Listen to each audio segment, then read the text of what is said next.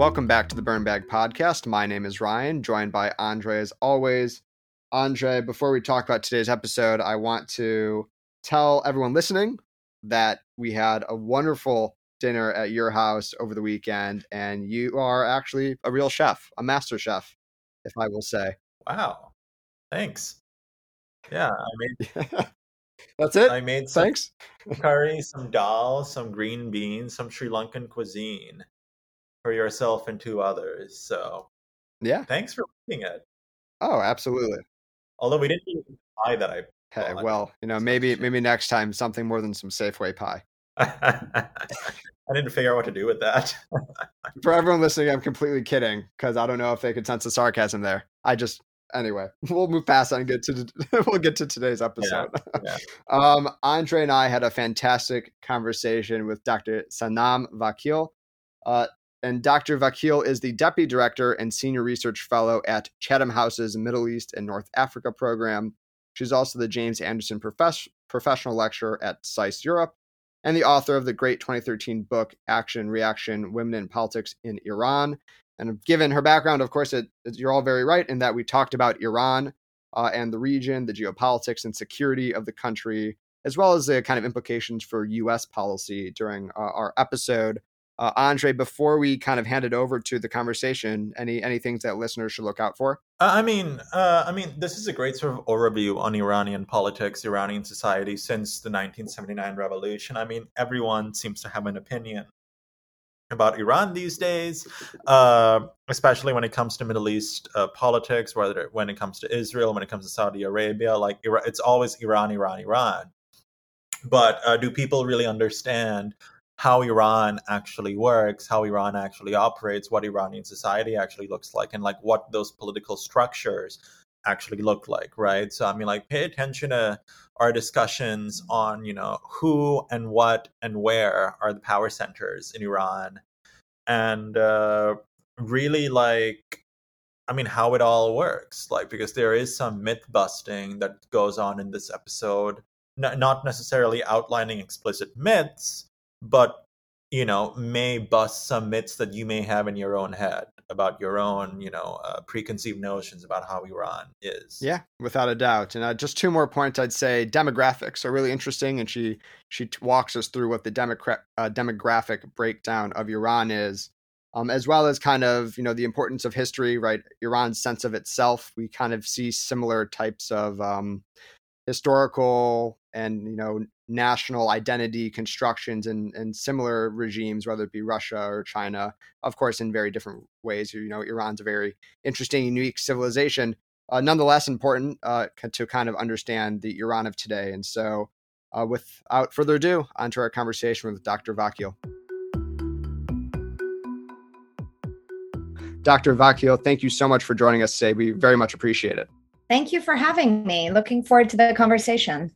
So, Dr. Vakil, certainly Iran shows up in the news quite a bit, and many people will have many opinions, many vigorous opinions on what we should do with regards to our foreign policy in Iran, what should happen in the Middle East, and so on.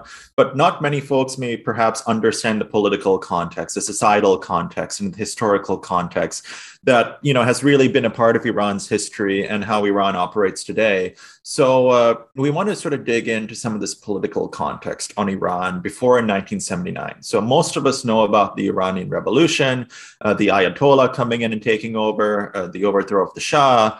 But I guess my question to you is, what dynamics were at play in the years and the decades leading up to the Iranian Revolution in 1979? Did this just happen spontaneously? What was sort of bubbling up?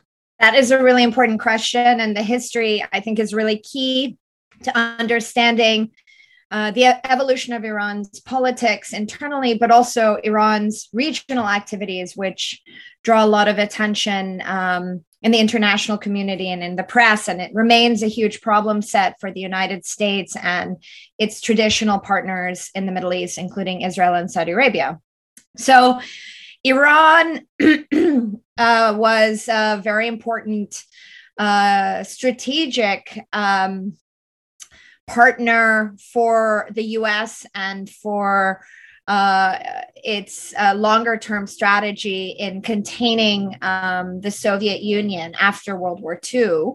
And it grew, that relationship grew and was nurtured through the Shah, Mohammad Reza Shah's reign, which lasted from 1941 till 1979. The Shah was young. He was very ambitious.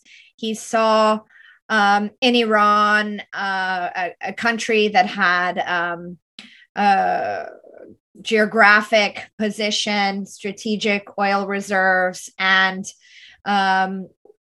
he really sought to invest in the development and modernization of the country. And so it's through that prism, alongside the Cold War and containment, that the relationship with the US grew. And Iran was an important Western ally in the region for a number of decades. And in turn, Iran relied on the United States for economic support, military investment, and what developed was somewhat of an important relationship. And I think that's a key backdrop to understand the tensions and insecurity and frustrations between US and Iran today. Thank you kind of for that historical run through. I want to ask about Iran's demographics and who are the people of Iran, right? What is the religious observance? Of course, I think most people are aware that they're Muslim, but there are some more intricacies that we should get into to really have better understand that. So what does the demography of Iran look like? That's a really important question. Demography very much sort of reveals democratic and demographic internal challenges for our country. Iran is predominantly Muslim and predominantly Shia Muslim, but it does have ethnic and religious diversity that is unique in the region. It has also a Sunni community in the country, a Christian community, and historically has also had a very large Jewish community that has most of the community has left or gone to Israel. But today, still in Iran, there is a Jewish community that does exist. And ethnically, the country is predominantly Persian.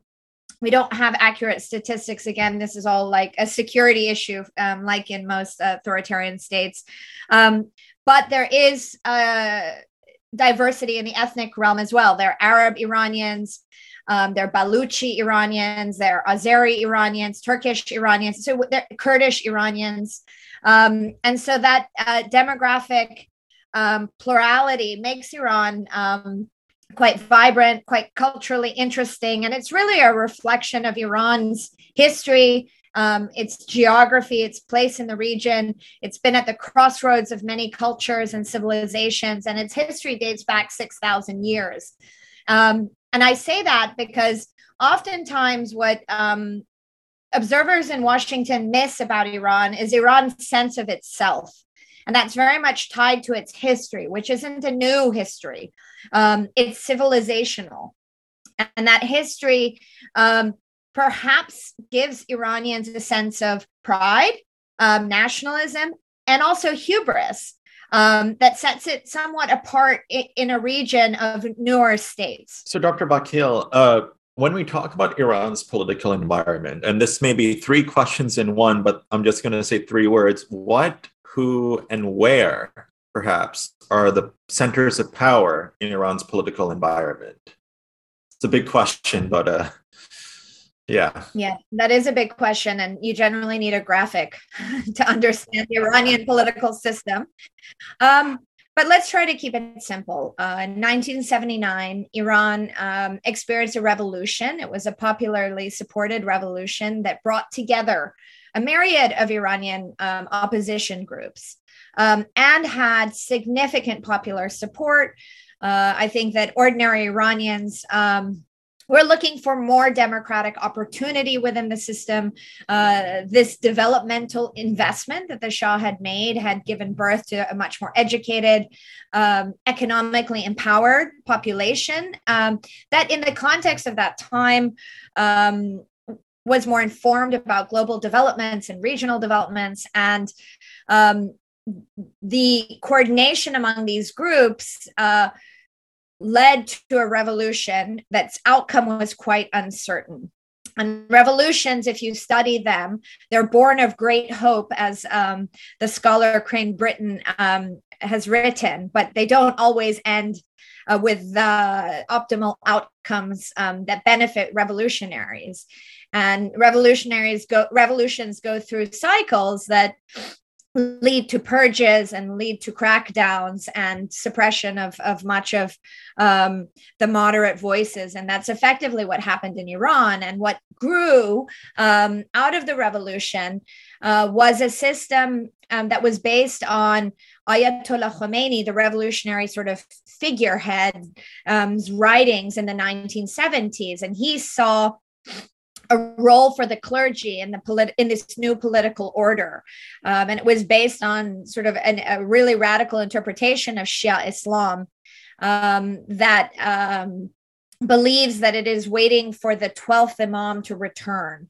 And so having an Islamic government would, according to Khomeini, facilitate the return of this 12th Imam.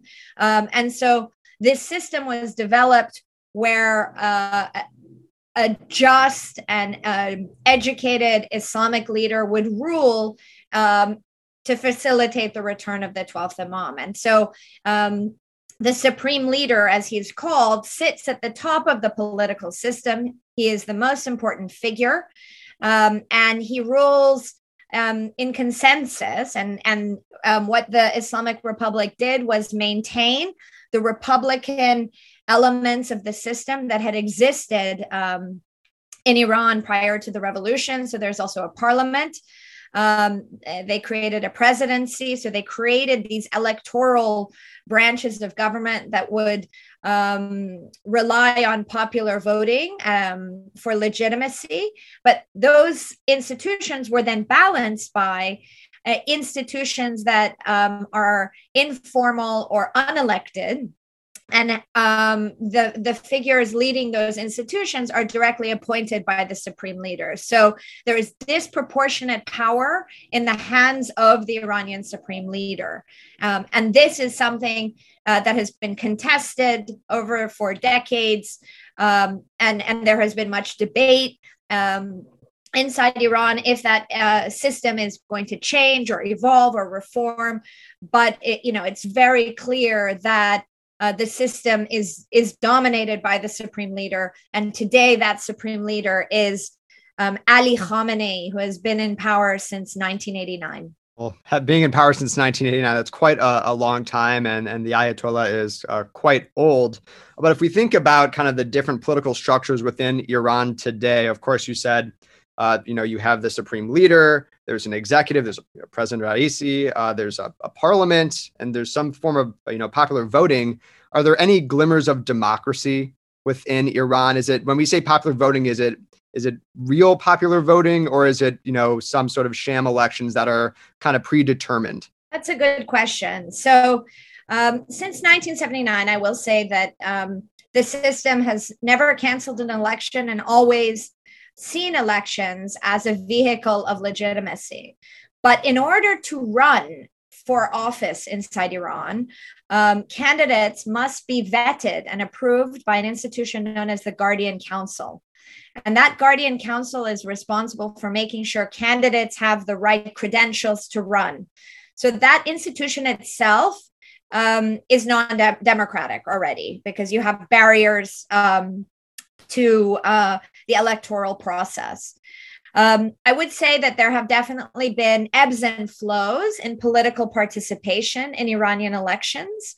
There have been times like in the 1990s when President Khatami, who is a reformist politician who sort of emerged quite surprisingly for the Islamic Republic, with a lot of youth support and female support. And he drew out extraordinary participation. And I think the numbers off the top of my head were 69% of the electorate voted for him. And again, 4 years later, 81% of the electorate voted for him. So there have been high points of voting and there have been low points of voting. And one of the lowest outcomes of elections in Iran have been for the current president, Raisi. And that's a reflection of, growing frustration, popular apathy, just hopelessness with regards to the JCPOA, the economy. And I think that ordinary Iranians do want political reform, economic reform, and social reform, but they sort of given up and abdicated because the system has become more repressive. And then the external environment is also enabling and sort of allowing the government at the same time to justify this repressive behavior. I do want to talk about some of these political parties, some of these former presidents. You mentioned one of them, and then I think, Ryan, you'll cover, I think, reformers versus hardliners. But before we move into that topic, I just want to ask another question about the Ayatollah Khamenei. He, as Ryan mentioned, he is old. He is 82. Of course, we have our own elderly leaders in our own neck of the woods. So, that might not be saying much. But I guess this Ayatollah right now, how much power does he really have? Is he sort of, perhaps, he has power in name, but are there certain backers who are sort of propping him up, especially in this advanced age? Or is he sort of totally in command of the situation? Is he totally in control? And is his power somewhat absolute in a way, is what I'm asking. I think there are different political models out there. And I'm certain that there are analysts that might characterize Khamenei's power as totalitarian. I, however, would not.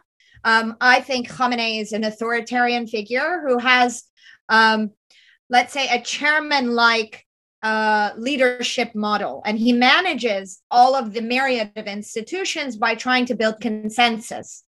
He also very much relies on ideology, Islamic ideology, anti-Western ideology, resistance ideology as a narrative to galvanize support for the Islamic Republic. And he's not being propped up or backed. This is a system that remains very much in control. Doesn't mean that there's not dissent. That doesn't mean that there isn't a demand inside the country for change. But this is a system that continues to have a monopoly of violence and force and is not afraid to show it.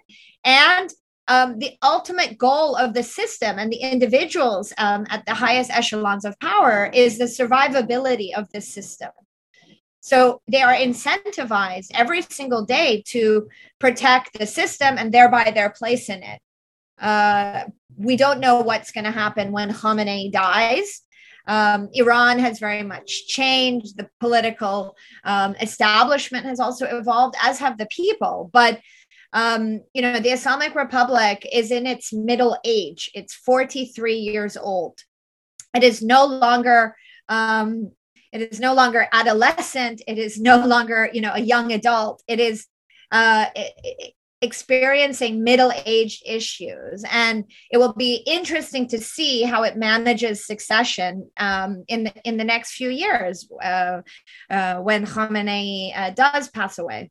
Let's talk about, potential successors. I know you said we don't really know what's going to happen, but I'm going to ask anyways, and kind of ask one, in post Khamenei, who is in the running, right? How does this kind of work? How would a new Ayatollah be chosen? Are there any individuals in Iran right now that are powerful enough to be likely successful?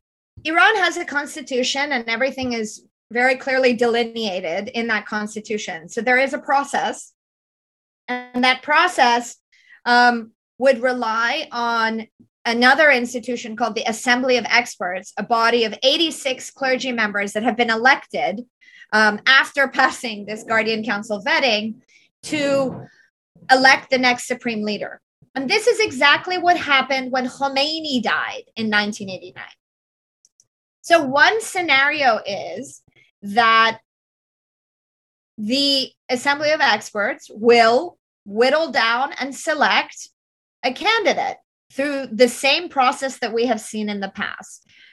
And we've only been through this once, so we don't have a lot of data to draw upon.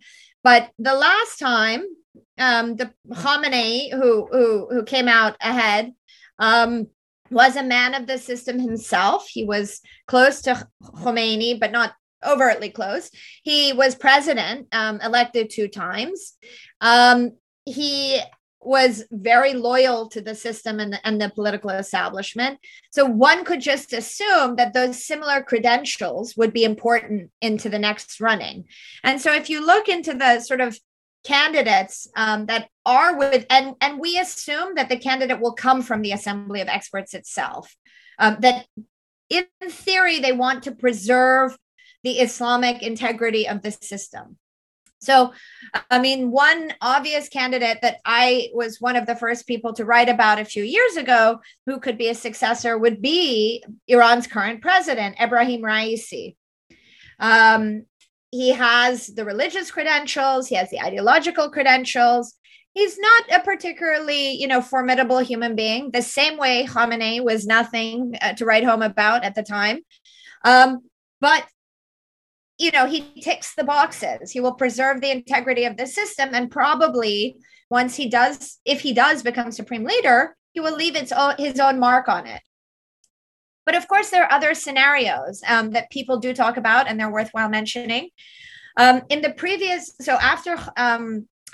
Khamenei came to power, there were debates, and they revised the constitution to give a bit more control to the presidency, to give more control and authority to the supreme leader. But there were debates, actually, if the position of the supreme leader should not be a one-man position, but rather a council of clergy.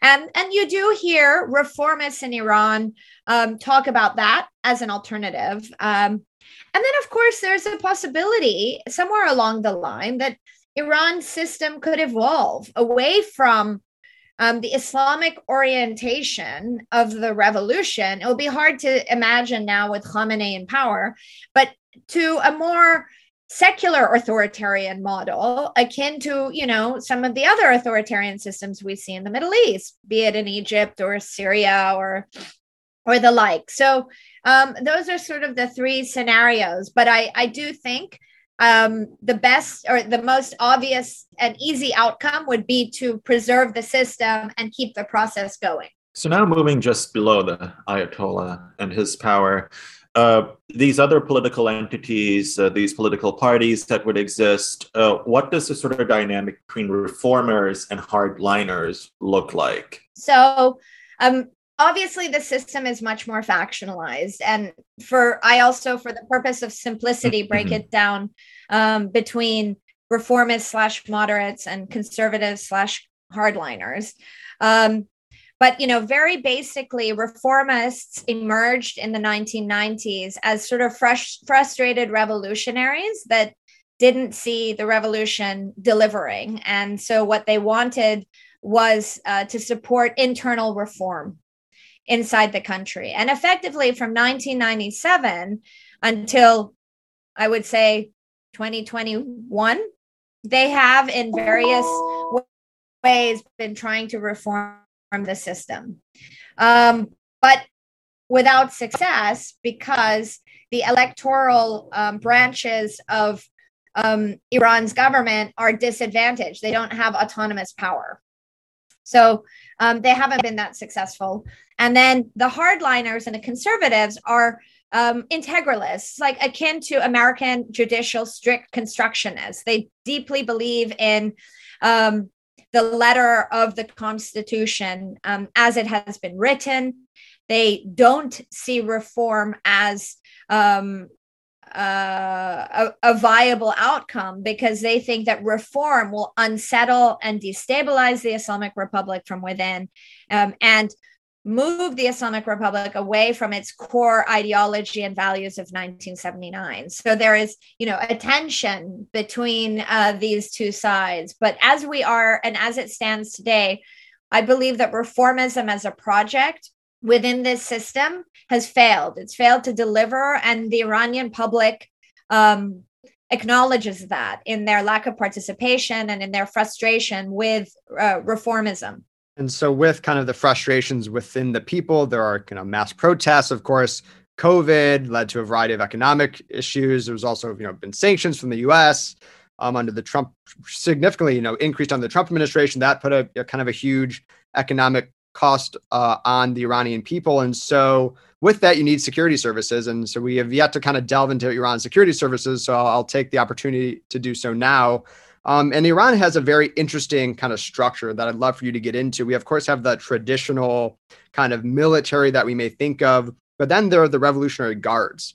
And so, Dr. Vakil, could you please kind of help us understand Iran's security services, how they work, how powerful they are, and just really how, cruel they seem to be? So on the one hand, I would like to say that Iran is unique, and to a certain degree, the IRGC as an entity is unique. But, again, if you look at authoritarian systems, part of the resilience of an authoritarian system is based on that system's ability to survive.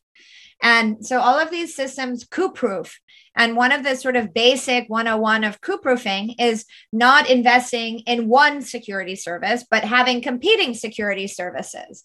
And that's why the Islamic Republic had the traditional sort of army, navy, air force that continues to operate. And then with the revolution, they created out of sort of the militias and out of also necessity, because the revolution gave birth to internal dissent, but also simultaneously in 1980, Iran found itself at war with neighboring Iraq under Saddam Hussein. So the IRGC was created and institutionalized in Iran's constitution as an entity that is responsible for Iran's national security. And so that really empowers the organization for security-oriented matters. And in the war, they were instrumental in suppressing and consolidating the internal frontier, but also eventually in also leading the strategy against Iraq. And that war lasted 8 long years. Now, the IRGC started out as a fighting force, but what has emerged, and again, this is not unique to Iran, what do you do with your military once the war is over? You've got to come up with activities to keep everyone busy. This was employment for 8 years for many people. And a common strategy, not unique to Iran, is to allow an entity into the economic realm. And that's effectively what happened in the 1990s. And in the 1990s, Iran sought to sort of moderate, open up, and try to be pragmatic with the West. It didn't quite work out for a variety of reasons, but that's where the IRGC slowly began to develop as an economic entity. And from there, towards the end of the decade, again, because they have this security orientation, they also began to put themselves forward as candidates, political candidates in parliament. So they have definitely grown as an influential entity within the system. You have analysts in the community, international community, who would say that they are the guardians, Praetorian guards of the Islamic Republic. I think that I see them as relevant within the Iranian deep state. They are deeply involved in maintaining the security and stability of the Islamic Republic. And that's politically, militarily, and economically. So on the topic of security, perhaps we'll expand it now to national security. We've had a lot of talk and controversy over the JCPOA, Iranian nuclear proliferation. So my question is, let's sort of distill the objective facts around what nuclear proliferation for Iran looks like. So basically, does Iran actually want nuclear weapons? If so, why do they want nuclear weapons? Is it merely defensive posturing, or is there truly an offensive facet to a purported nuclear strategy, as some, have claimed? Right. This is a complex one, and we can't just take it as it is today. We have to go back a little bit in time. So Iran's nuclear program began between the US and Iran under the Shah. It was frozen at the outset of the revolution.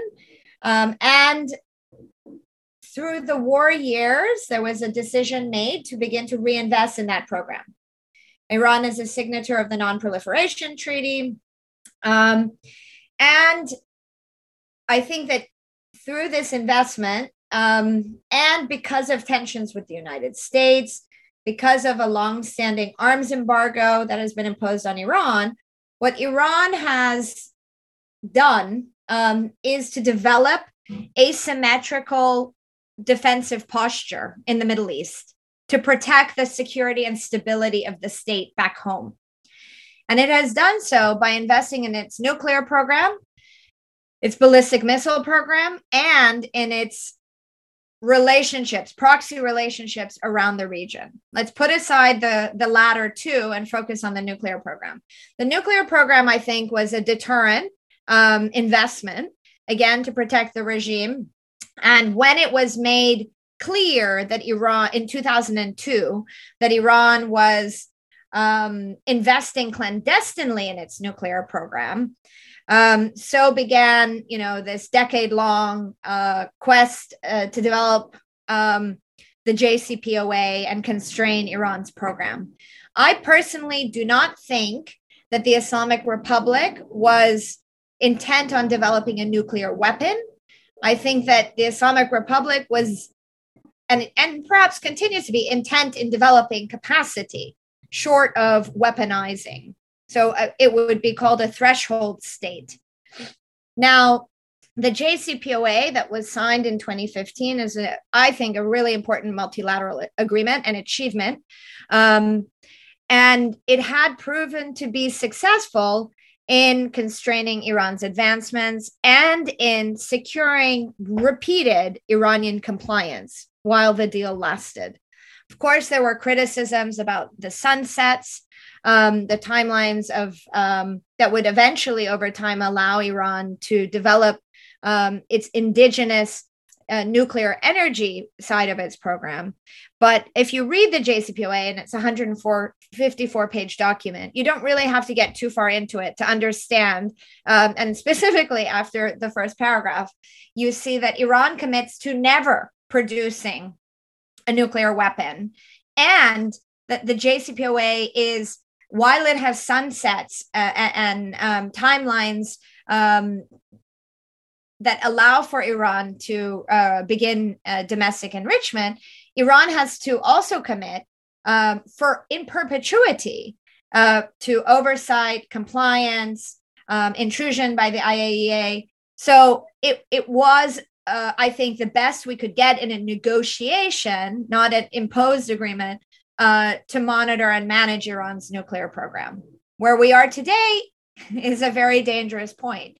And I think that today in 2022, with the very limited chance of securing a JCPOA and so Iran in 2019 began to accelerate its program to develop leverage and sort of force back negotiations. Iran is perilously close to being a threshold state, declaring itself a threshold state, and using its nuclear program for security.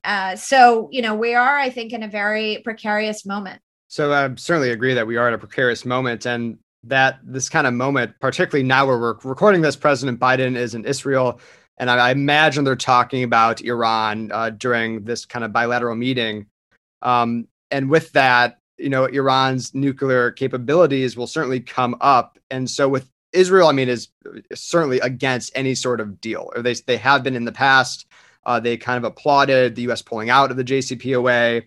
But with the Biden administration looking at a sort of JCPOA round 2, do you think that there will, one, be an increase in the probability of conflict in the region because of kind of Israel's own kind of defensive posture? And with that, do you think there's any sort of semblance of a deal maybe coming out of this, given the Biden administration's kind of, they've talked about some sort of commitment towards moving towards negotiations or having some sort of kind of agreement? So the JCPOA negotiations recommenced last April. And here we are in July of 2022. without a deal.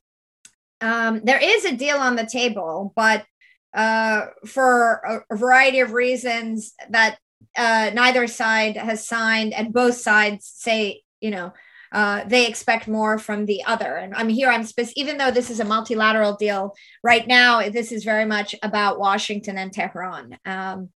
So from Tehran's side, it was quite keen to return and, of course, achieve sanctions relief that has constrained Iran's economy in a very significant way. But this is where the political dynamics become very important.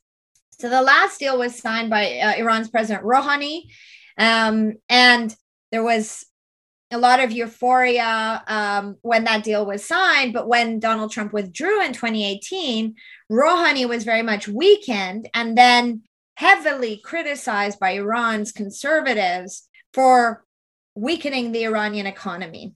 Okay, so in that context, this current crop of ambitious, forward-looking conservative leaders that are now all in power are looking at this JCPOA and thinking, this isn't a very long-term or sustainable deal. And the reason why they're thinking that is they're looking at the American political system. They're seeing a not particularly motivated President Biden. They're seeing a weak President Biden, particularly after the Afghan withdrawal and the optics of that. And they're concerned about the November elections, and they're quite conscious that this deal could again be fragile and another Republican could be elected in 2024 and they could withdraw. So, those are the dynamics that are framing where we are today. The US government does want a deal. The deal is the best way to constrain Iran's nuclear program, but the US government cannot provide Iran with the political guarantees that the deal will be sustainable. And the Iranian government, from their view, cannot sign on to a deal that will delegitimize them in 2 years. So you see, we're like in a game of chicken. And it's here where the Israelis have flip-flopped all around the table. They supported Donald Trump withdrawing. Then Benny Gantz's government and Naftali Bennett decided that a deal is better than no deal. But the Israelis have been, engaged in sabotage, have penetrated Iran's intelligence forces, and are playing also quite a dangerous game, because we are where we are today, but for no other reason that there's no JCPOA. So I think that's really important to establish. If we could get the JCPOA, you could control the nuclear program for a period of time. But Israel, alongside the Gulf states, are now more concerned about the other issues, or they're mixing everything together and they want a different JCPOA or a stronger JCPOA or a longer JCPOA. And from Tehran's perspective and from where they sit and the cards that they're holding, those other issues will only be discussed over time with confidence and with trust. So let's move on into Iran-Saudi relations, because that's certainly governing, I think, a lot of the regional dynamics in the Middle East right now. I think a lot of commentators have talked about quote-unquote proxy wars. So what do Iran-Saudi relations actually look like? Is it merely the Sunni-Shia rivalry? I know that's probably a gross oversimplification of what's actually happening, but what's the actual dynamic at play between these two countries, these two regional powers? The dynamic is, I think, pure and simple power competition. Two very competitive systems that actually used to coordinate, obviously, pre-revolution. But, in 1979, this Islamic revolution was very threatening to other monarchies in the region. And the ideology and sort of the revolutionary populism was a huge challenge across the Middle East. So they saw Iran as a threat. They saw Iran's call to export the revolution as a threat. And, these tensions date back to that period of time where the Saudis supported Saddam Hussein against Iran, where ideology has been instrumentalized by two competitive states. There are no doubt sectarian tensions, but I don't think that that's the primary driver. The primary driver is structural, and the Saudis would like to obviously see Iran contained and constrained, and the Saudis would like to see, above all, Iran roll back and reduce its asymmetrical defensive posture in the region, where it supports proxy groups in Arab countries. So that, very much clouds this pool. The problem here in this structural dynamic is that there is a deep asymmetry between Tehran and Riyadh. And Saudi Arabia does not have the independent capacity or the tools to manage and constrain Iran independently. So this structural asymmetry and this power competition has played out quite aggressively around the region, in Yemen, in Lebanon, in Iraq. And Iran has proven to be, in all of those cases, a predatory but more effective player. So, it complicates the whole landscape in a very tricky way. And when Donald Trump was president and maximum pressure was underway, the Iranians, as I mentioned before, in 2019 decided to push back. They started to accelerate their nuclear program, but they also started to accelerate their regional resistance strategy. And they transferred a lot of tension to those states in the region that supported maximum pressure. And so they detained tankers in the UAE, around the UAE. They also were behind drone and missile strikes on Saudi oil facilities in September 2019. So, and have supported the Houthis in Yemen. So it's a very complex landscape, and it's very hard to resolve because, again, of the structural imbalance and the asymmetries in the relationship. I mean, yeah, there's so many more kind of intricacies of the geopolitics and the regional affairs. But I want to take an opportunity for the last question to kind of look internally to Iran and talk about a topic that you know quite well, women in Iran, and kind of the status of women, kind of their struggle for kind of rights and freedoms. Of course, it's a kind of theocracy. It is driven by a specific interpretation of Islam. And there are also many kind of women in Iran who seek to have a different type of lifestyle. And so I'd love for you to kind of share your thoughts about the kind of drive for women's rights in Iran, what the kind of forecast looks like, and kind of how difficult it has been for activists. Sure. It's an important and very complex picture. And I have to say that I myself haven't been back to Iran since 2009. So I'm quite cautious in how much authority I give to my opinion. But I would say this, that, the issue of women, and again, this isn't unique to Iran, has long been a topic that authoritarian regimes have instrumentalized, right? For domestic discourse, for international discourse. And I think Mohammed bin Salman's social liberalization is a case in point there as well. In the West, many governments and people tend to sort of reduce the issue of women to how women dress and the veiling or non-veiling as a sign of modernity and secularism. And I think obviously that is overly simplistic. I know very progressive, but conservative women who wear the hijab all around the Middle East. And I know of, quite the contrary. So I think what's important is the fact that in Iran, you have a very diverse population, but it's highly educated and it's very ambitious, and it's definitely been constrained.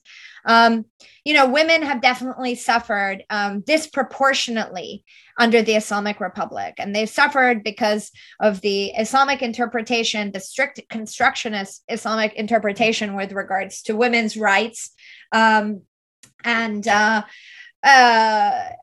at the same time, though, women have, I think, very creatively and consistently found ways to work around the system, knowing that the system gives to women when they must. And they've made legal changes and concessions towards women very incrementally over the past 43 years. But when it does come, it's at the behest and the will of patriarchal men. So they're finding workarounds to survive, to socialize, to have economic empowerment. But the activist space is of course very narrow, particularly today. What the consequence of persistent Western pressure on Iran has been is a justification, a national security justification that we have witnessed a crackdown of Iranian civil society, a civil society that has a long history, a huge level of dynamism and engagement, but that civil society has been really repressed over the past 20 years. Journalists, environmentalists, women, labor, students. So we're also in a phase where women have also disproportionately suffered from the economic consequences of sanctions. And so all of this pressure is actually been a gift to the system. And it's not a system that I would necessarily characterize as theocratic anymore. It's autocratic, it's authoritarian, but it's enabled this authoritarianism to perpetuate. And so what we have now today is not less Islamic Republic, we have more Islamic Republic. And that is bad for women, it's bad for young people, it's bad for minorities, it's bad for the region. So, I think above all, we should, as an international community and scholars and educated people, just be thinking about how to manage and engage with the Islamic Republic and perhaps try to develop a different basket of policy tools to deal with a system that is stronger today, more resilient, more confident. And it's, sort of taking it out on its own people. So on that note, Dr. Vakil, thank you so much for joining us here today. Folks, she has a great book out called Action and Reaction, Women in Politics in Iran, which was published in 2013. Certainly much has happened since then, but please do check that book out. She's also done a lot of great work. We'll include links to that in the description for this episode. But Dr. Vakil, thank you so much for joining us. We learned a lot about what's actually going on inside of Iran, especially as we talk about so much of Iran's outward posture to the rest of the world and our own posturing towards Iran. It's very important to understand these contexts. So thank you for giving us this background. Thank you so much for having me. So that was our episode with Dr. Vakil. Ryan, there was a lot of interesting tidbits in there. Specifically, I think around our conversation around who the next Ayatollah may be. So the current Ayatollah, Ayatollah Khamenei, is in his early 80s, and there have been rumors about his health and some illnesses for some time. Definitely, I think her bits on, him still being generally in command is very prudent to hear and to talk about, just because we often just identify, the older you get, the less capable you are of running a country. Not always the case. We're seeing it in many other countries where, elderly folks are leading their country successfully. Mahathir, I think, is one such example. The guy was elected at 94 years old. But yeah, Ryan, who was the successor again, potential successor to Khamenei that she mentioned? None other than current President Raisi. Of course, he has the kind of the religious background that the Ayatollahs have, as well as a political power, of course, being the current president.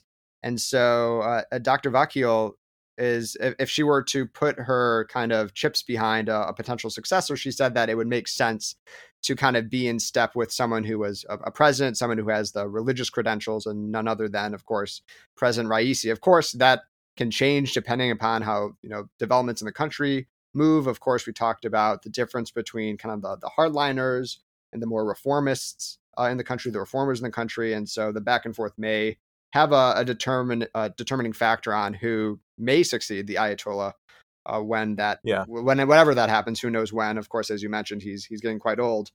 So that's kind of an interesting tidbit. Another interesting aspect of this is the role of kind of regional actors. Of course, Saudi Arabia, Israel, and the United States influence, given sanctions and the attempt at a second round of the JCPOA after the Trump administration backed out of it. Iran, and even reports since we recorded this episode, Andre, are saying that Iran could very well begin developing a nuclear weapon and has a capability to do so. And so it's kind of now up to the United States and others in the P5 to try to prevent Iran from doing so through some sort of agreement, because that's really the only way in which that could happen. Yeah. Other than, of course, offensive action. Yeah, and then also just not willing to distill the proxy conflicts between Iran and Saudi Arabia. It's just merely the Sunni-Shia rivalry, but really great power competition, or at least regional power competition, not necessarily great power competition, but regional power competition. They're both growing powers in the region, and oversimplifying it as being due to Sunni-Shia, I think it's just a gross oversimplification. And then, I do recommend you all to check out her work on women in Iran. She's done a lot of great academic work, research on that topic. Please do go check that out. Yeah, without a doubt, it's an area that I wish we would have covered in a little more depth. But of course, short on time as always. And so, she's a scholar on the kind of the role and the status of women in Iran. And something that she said is that this crackdown in civil society, which of course has been kind of worsened by sanctions because the economic situation has hurt women, especially women and girls especially. And so that's something that, of course, the international community needs to think about as they're developing their own foreign policies. But every action has a reaction. That's, the title of her book. Yeah, exactly. Anyway, Ryan, what are you up to this week? I am just trying to finish this degree. I am so close. I got about a month until I'm fully done with this joint JD and master's degree, and it's the home stretch. And I'm trying not to slack off before it ends. So it's a grind time. What about you? Working away? Working away as always, monitoring the situation in Sri Lanka, waiting to see if one of our former guests actually does become the president, which will be very interesting to see politically how that works if that happens. But very interesting time. It's certainly interesting, and that's why we will be back for another episode of What in the World. We are committed to providing you what in the hell is going around the world, and so we will talk to you all on Friday. Thank you so much for listening to this week's episode of the Burn Bag Podcast. As always, make sure to rate, review, and subscribe to stay up to date. And until next time, this is the Burn Bag.